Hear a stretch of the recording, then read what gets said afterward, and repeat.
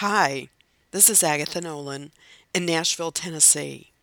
Today's post is entitled My Camino Day 1: Spirituality Meets Practicality. I was filled with apprehension the morning of our first day.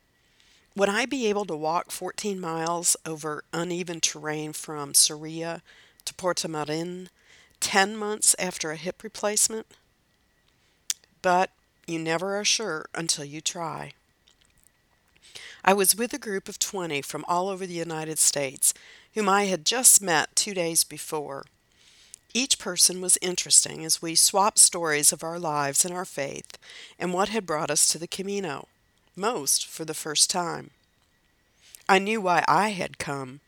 It was a lifelong dream since I was raised Catholic and have always enjoyed being outdoors.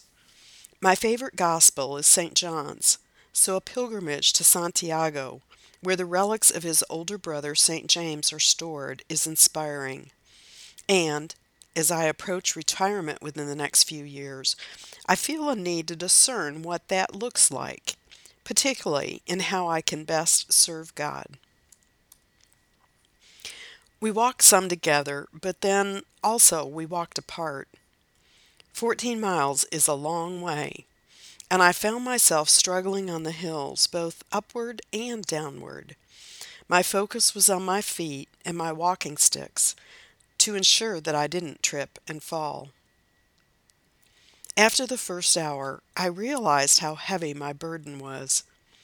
Although our suitcases were moved each night to our new destination, I had a full day pack.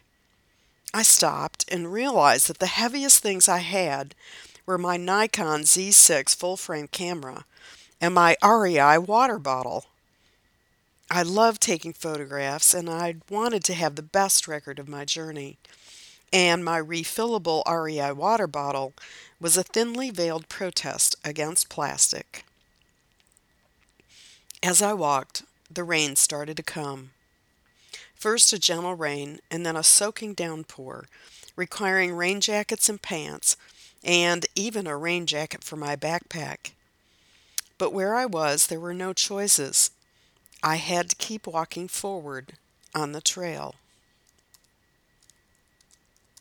I was reading the collected works of St. John of the Cross on the plane ride to Madrid, and I recognized the dark night.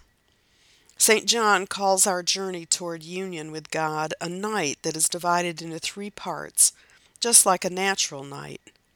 The first part, the night of the senses, resembles early evening, that time of twilight when things begin to fade from sight. The second part, faith, is completely dark, like midnight. The third part, representing God, is like the very early dawn just before the break of day. The expression night signifies the deprivation of the gratification of the soul's appetites in all things. Just as the night is devoid of light, darkness and emptiness of all visible objects can be called a night for the soul. It is necessary for us to experience this first night on our quest to be reunited with God. As I continued along the path, the rains came again, and I thought the journey would never end. I recognized the dark night that resembles early evening, where things that I can see, hear, and feel begin to disappear in the fog. As I took each step, I contemplated what things in my life I had become attached to. They included possessions, such as my camera, my REI water bottle, my friends, my church, and more.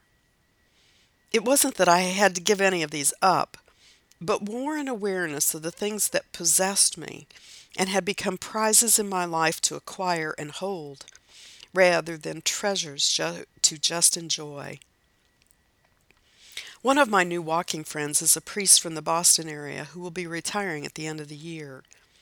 He shared that he and his wife are giving away all their possessions, including books, CDs, furniture, everything. After traveling for 6 months visiting friends and family, they will decide where they want to live and what retirement looks like for them. His story caused me to ask, What is it that I need to give up to be closer to God? And how many things does it take in life to have faith? The next day, I packed a lighter backpack. The fancy camera was back in my suitcase. My iPhone was good enough. And my REI water bottle had been replaced by one plastic refillable one. There was no rain predicted, so I shed my rain pants too. I continue to contemplate. What else do I need to give up in my life that is hindering me from my union with God?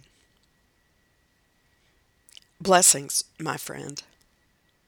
Agatha.